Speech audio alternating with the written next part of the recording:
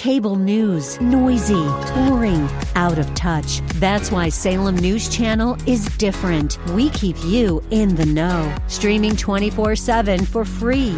Home to the greatest collection of conservative voices like Dennis Prager, Jay Sekulow, Mike Gallagher, and more. Salem News Channel is unfiltered and unapologetic. Watch anytime, on any screen, at snc.tv and Local Now Channel 525.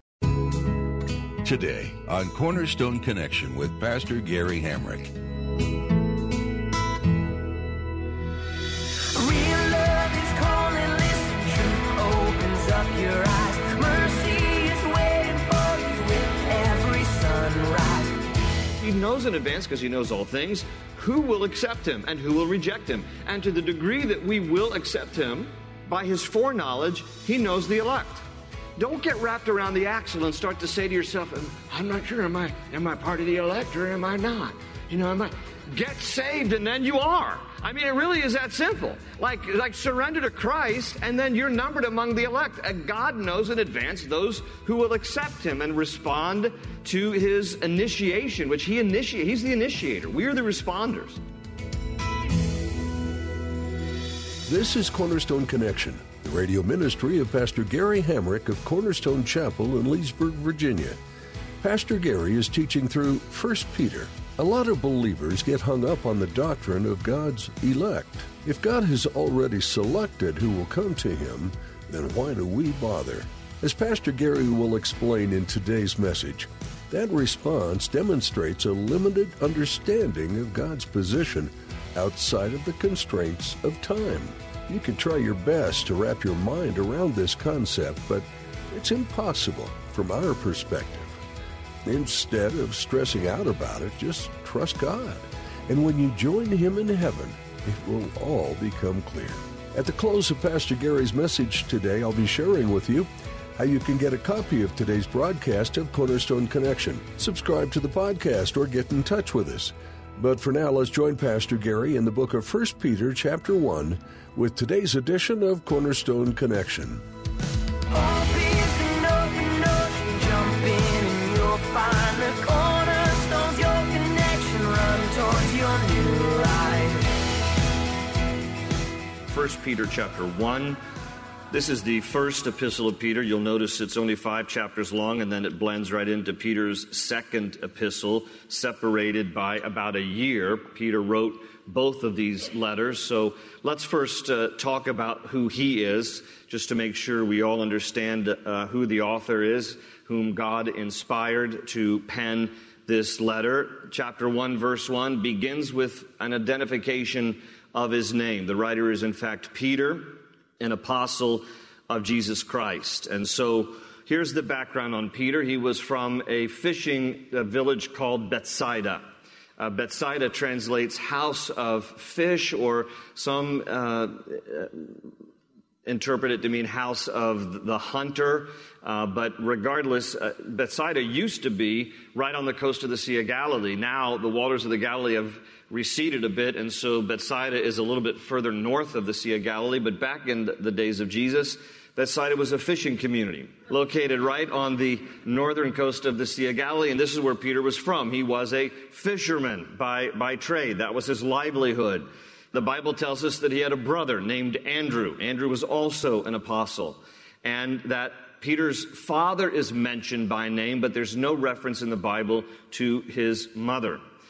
We do know that Peter was married, because in Mark chapter 1, it tells us that his home during the time when he followed Jesus was located in Capernaum, which was Jesus' town of his home base for his 3.5 years of ministry. And in Mark chapter 1, it tells us that after Jesus had ministered in the synagogue at Capernaum, he went to Peter's house right there in the same town, where Peter's mother-in-law lay sick with a fever, and Jesus heals her. So we know a little bit about his father by name. We know about his brother Andrew. We know that he was married. And so that's the basic background on Peter. Interestingly enough, his name is mentioned in the Gospels, meaning Matthew, Mark, Luke, and John, more times than any other human being besides Jesus. So he gets more press coverage in the Gospels than any other person. No one speaks in the Gospels as often as Peter did, and Jesus spoke more to Peter than to any other individual. Jesus rebuked Peter more than any other disciple. Peter was the kind of guy who spoke first and thought later. Peter was the only disciple who dared to rebuke Jesus. Peter confessed Jesus more boldly and accurately than any other disciple. Peter denied Jesus more forcefully and publicly than any other disciple. Jesus praised Peter more than any other disciple. Jesus addressed Peter as Satan alone among the disciples. So you get an idea of just, kind of his makeup, his personality. And since Peter is such a prominent individual in the Gospels, I think it's worthwhile to remind ourselves, or maybe some of you don't know a little bit about him, of some of the important mentions of Peter in the Gospel accounts. So here's a few examples. When Jesus woke up early in the morning to pray before the sun came up, in Mark chapter 1, it was Simon Peter who tracked him down and told Jesus what he should do by going and preaching in the other villages. Peter put his nets out at the direction of Jesus to bring in a massive catch of fish, Luke chapter 5. Peter stepped out of the boat during a raging storm and walked on the water with Jesus, Matthew chapter 14. When other followers deserted Jesus, Peter was the one who said, "Lord, to whom shall we go? You have the words of eternal life," John chapter 6. Peter confessed that Jesus was the Christ, Matthew chapter 16. Peter was the one who asked Jesus how many times we should forgive a brother who sins against us, and then he thought it was magnanimous to recommend 7 times. In that culture, 3 times you could forgive somebody, the 4th time you could pop them in the face. So Peter was like, how about 7 times? He really thought highly of himself. Jesus said, how about 70 times 7? But Peter was the one who asked at least, how often, how much should we forgive a brother? Peter was the one who asked Jesus after the encounter with a rich young ruler what the disciples would receive for giving everything up to follow him, Matthew 19. Peter was the one who insisted that Jesus would not wash his feet, and then he commanded Jesus to wash his whole body, because Jesus said, if you don't let me wash your feet, you can have no part of me. Peter heard Jesus predict that he would deny him 3 times in Matthew 26, and Peter replied, even if I have to die with you, I will not deny you, Matthew 26, and the rest of the disciples agreed. Peter was the one who cut off the right ear of Malchus. Remember that scene in the Garden of Gethsemane right before Jesus was crucified? This mob of Roman soldiers come, and Peter takes out his sword, and he lops off the ear. I think, honestly, he was just a bad shot. He was going for the neck. He was going for the whole head, and he only got the ear. And Jesus, that was the last miracle before the cross. Jesus put Malchus's ear back on. Peter denied Jesus 3 times, cursing and swearing that he did not even know the man, refusing to even name the name of Jesus in his denial, Matthew 26. Peter was the one who ran with John the disciple to the tomb on the morning of the resurrection after hearing the report of the women that the body of Jesus was not in its tomb, John 20. Peter was the one who received a personal visit from the resurrected Jesus on the day of the resurrection, Luke 24. And Peter received a public restoration of Jesus in front of the other disciples after the resurrection of Jesus. And so there's a lot in the Bible about him. Again, more written about him in the Gospels than any other person next to Jesus. So Peter is the writer of this book. He is inspired by the Holy Spirit to pen these chapters, and he wrote it, it is believed, around the year 64 A.D. It was written from Babylon. Now, he talks about Babylon. He mentions it in chapter 5, verse 13, but it is probably a euphemism for Rome, a city steeped in immorality. That's why he referred to it as Babylon, but this is probably code word. He's probably writing from Rome, but he refers to it as Babylon because he doesn't necessarily want to give away his location, but the recipients of this letter would understand what he meant by this euphemism. And the recipients are believers struggling in the midst of persecution. Here's why they are struggling in the midst of persecution, and here's why this might be this code word for Rome, but Peter's trying to keep his location on the down low. Because in the year 64, the year that Peter penned this letter, prior to him writing this letter, Rome burned. The year 64 A.D. was a significant year in Roman history. Rome burned and started burning and lasted for 6 days. Nero was the emperor at the time, and many of you who remember your history, your Roman history, know what was written about Nero. He did nothing to put out the fire, and so it was said of him, Nero fiddled while Rome burned. He did nothing to put out the fire. And in fact, what many historians believe is that Nero set the fire. Because earlier in that year, the Roman Senate had denied Nero funding for a refurbishing project of the city of Rome. And it is believed that in order to get his way, to circumvent what the Roman Senate had denied him, that he, in fact, set Rome on fire. Burning for 6 days, did nothing to put it out, wanted it to burn so he could then refurbish it out of necessity. And in order to deflect attention away from him, he blamed the Christians. The Christians were blamed in 64 AD for Rome burning. And when that happened, the next 3 years, 64 to 67 AD, became the bloodiest years in terms of Christian martyrdom. Christians were martyred, they were tortured, they were killed for their faith, and the impetus for it was the belief that they had started the fire in Rome.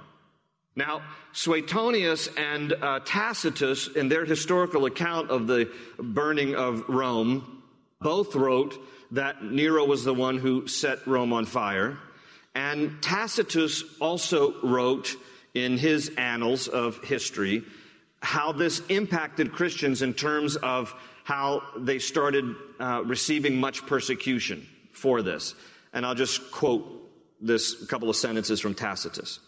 He said, quote, "And in their deaths," talking about how Christians were murdered and martyred for this, "and in their deaths they were also made the subject of sport, for they were covered with the hides of wild beasts." And he writes, "and worried," it's an old word that means mauled to death by dogs, or nailed to crosses, or set fire to, and when day declined, in other words, when night came, burned to serve for nocturnal lights. Nero offered his own gardens for that spectacle, end quote. Here's what Nero did. Nero would tar Christians and then set them upright in his garden and light them on fire as human torches. This is what happened, starting in 64 through 67 AD. During the same time period, Peter himself will end up being martyred. Church history says he was crucified upside down. And Paul, during the same time, will also be martyred. And church history says that he was beheaded. And so that's the climate. I got to give you this background so you understand. As Peter's writing here, he knows a little bit about suffering and persecution. So he's writing to believers, we're going to see here in a moment, who are just both Jew and Gentile. If you're a Christian at this point, 64 to 67 AD, you're either in hiding or you're on the run because you're going to be killed. And he writes to those he calls pilgrims in the dispersion, Christians who have now been scattered in these different provinces. Look at chapter 1, verse 1. Peter, an apostle of Jesus Christ, to the pilgrims of the dispersion in Pontus, Galatia, Cappadocia, Asia, and Bithynia. Those are all provinces in what is today Turkey. So Pontus, Galatia, I always thought Cappadocia sounded like something on the menu of Starbucks, but these are all provinces in Turkey, and these believers have been scattered in these different provinces here, and he calls them pilgrims. Notice that in your Bibles. He calls them pilgrims because, in fact, pilgrims are people they're sojourners, they're travelers, they're looking for a better place. You know, when the pilgrims came to America, they were looking for a better place. And so the word is translated from the Greek into English to communicate the fact to us that as Christians, we are in that sense pilgrims. We are just passing through this world and we're on our way to a better place. And so don't get too comfortable here. This is not home. This is only a temporary place. We're to impact it, affect it for the cause of Christ and for the kingdom's sake. But we are not to get comfortable here. This is not our home. We don't belong here. This is why Peter would later write, if you flip over to chapter 2, verse 11, he says, "Beloved, I beg you as sojourners and pilgrims." He uses the word pilgrims again. He adds sojourners. NIV says aliens and strangers. The writer of Hebrews used similar terminology in Hebrews 11:13 when he referred to the men and women who were giants of the faith in Hebrews chapter 11. He calls them aliens and strangers, or strangers and pilgrims, because again, they were just passing through. And they counted their lives not significant in terms of, the greater eternal reward. And so he starts this letter back here in chapter 1 by referring to believers as pilgrims. That's who we are. We're only passing through. We are sojourners. Our ultimate destiny, of course, is heaven. And so he writes here, and he's writing to encourage believers in their suffering to stand firm in their faith. And what we're going to find here through just these 5 short chapters is that he's going to tell them to be mindful of 2 things. Number 1, that heaven is our reward, and number 2, that Jesus is coming again. So he's going to acknowledge the fact that they're suffering. In fact, the word suffering appears 17 times, New King James Version, 17 times in 5 chapters. And it's either referring to their suffering or the suffering of Christ, because he makes that comparison, because he's going to encourage them in that way. He's like, hey, listen, Christ is not unsympathetic toward your suffering because he himself suffered. But that's the whole context here. Now, again, all of us are going to experience suffering to some degree or another. Okay, just because we are alive and life has its share of suffering. The particular kind of suffering he's talking about here, however, in the context is suffering for the cause of Christ, suffering for one's faith. And sometimes this is a little distant to our understanding because we have it relatively comfortable in America in terms of suffering for our faith. This is not uncommon to a lot of other brothers and sisters in the world in different places where Christians are constantly being persecuted. So while we read about suffering and we can take to heart the broader comfort that, the Lord is wanting to remind us that heaven is our ultimate reward, and Jesus is coming again, and so, we can have that same sense of comfort. The real literal context here is suffering in the face of persecution. So what they're going through here in 64 to 67 AD is really foreign to us in many ways. But I just want to point that out as the context, not to be unsympathetic to any of our sufferings, but what they're going through is unique to this particular time and not uncommon to many Christians around the world today. So he addresses pilgrims of the dispersion in these provinces, Pontus, Galatia, Cappadocia, Asia, and Bithynia. And he says in verse 2, he calls them, and this would refer to us too, elect according to the foreknowledge of God the Father in sanctification of the Spirit for obedience and sprinkling of the blood of Jesus Christ. And so there in verse 2, Peter refers to Christians as the elect, the ones who have been chosen. Now then the debate begins, were we chosen according to just the predetermined sovereignty of God, or were we chosen, as Peter says here, according to the foreknowledge of God? What's the difference? Well, so I think it's an important distinction. Because we are not elect in the sense that God has predetermined some to be saved and some to be damned. And that is inconsistent with the overall whole counsel of Scripture. But we are the elect in terms of God's foreknowledge. He knows in advance, because he knows all things, who will accept him and who will reject him. And to the degree that we will accept him, by his foreknowledge, he knows the elect. Don't get wrapped around the axle and start to say to yourself, I'm not sure, am I part of the elect or am I not? Get saved and then you are. I mean, it really is that simple. Like surrender to Christ and then you're numbered among the elect. And God knows in advance those who will accept him and respond to his initiation, which he initiates. He's the initiator. We are the responders. He so loved the world that Christ died for us. We didn't initiate the relationship. He did. So in response, we receive and accept him by faith. But in doing so, we become numbered among the elect. And God knows in advance who will choose him, who will accept him and receive him. So in that sense, we are elect according to the foreknowledge. By the way, the Greek word for foreknowledge is prognosko. It's we get our English word prognostication, when you can tell the future. Well, God knows the future. God knows all things. And Peter mentions here The Trinity, did you catch that there in verse 2 where he talks about God the Father in sanctification of the Spirit for obedience and sprinkling of the blood, Jesus Christ. So he's basically saying that God the Father knows who are his, God the Spirit sanctifies those who are his, and God the Son saves those who are his.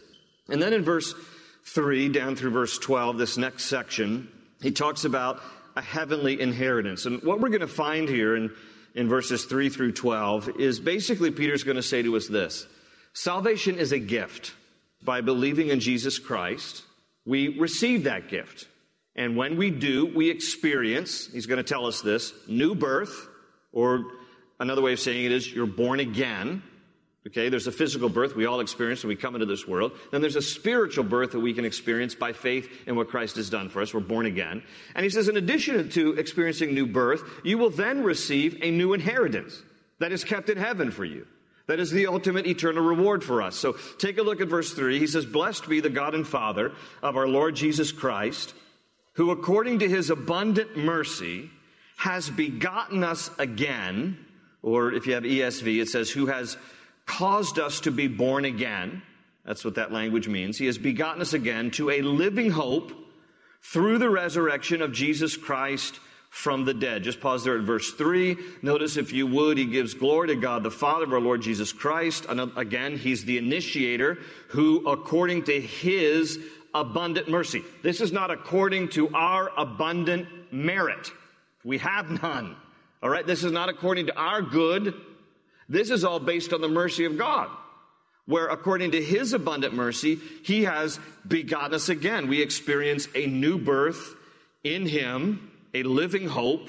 This is not a past hope. It's a current, living, ongoing hope through the resurrection of Jesus Christ from the dead. This is our hope for the church. And 2, verse 4, an inheritance, incorruptible and undefiled, and that does not fade away, reserved in heaven for you. Circle the word heaven. Heaven appears in 54 out of 66 books of the Bible. There are, in the New King James Version, 692 specific verses about heaven in the Bible, plus implied verses about heaven. 692 verses. 54 out of 66 books of the Bible talk about heaven.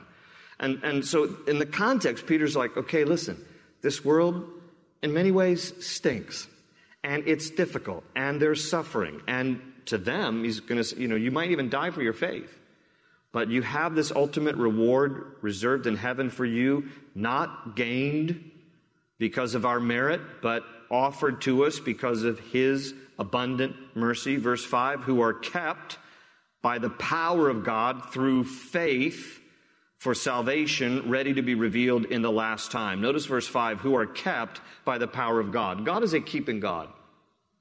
And this is the beauty of the balance of Scripture, because, even though, as I just mentioned from verse 2, that I believe that there's the exercise of the free will that is undeniable in Scripture. I believe in the sovereignty of God, but I believe in the responsibility of man, and that tension meets somewhere there in the middle, and the Bible keeps that tension intact, and I don't think it's healthy to live in either extreme. So we need to understand sovereignty of God is a real thing, responsibility of man is a real thing. And so while verse 2 implies we are elect based on the foreknowledge because God makes room for the will of man to be exercised in response to his initiation towards us, and thus we enter into relationship with him, guess what? It's not entirely dependent on us to keep our salvation. Hope is an open ocean, jump in and you'll find the cornerstones, your connection, run towards your new life. Thanks for tuning in today for Pastor Gary Hamrick's verse-by-verse study through the book of 1 Peter, here on Cornerstone Connection. We're glad we're able to bring you these teachings straight from God's Word. But we're even more glad you chose to spend time with us today. We love hearing from our listeners, so please give us a call if you have a moment. Our phone number here is 703-771-1500. When you call, let us know how we can be lifting you up in prayer. Again, our number is 703-771-1500. If you missed any part of this broadcast or would like to explore more of Pastor Gary's teachings as he's been working his way through the Bible, we invite you to visit cornerstoneconnection.cc. Our entire archive is available there. Just look under the Teachings tab. You can also download our mobile app to connect with Scripture whenever and wherever you happen to be. There's a link to that under the Teaching tab, too. We'd love to have you join us at Cornerstone Chapel this weekend.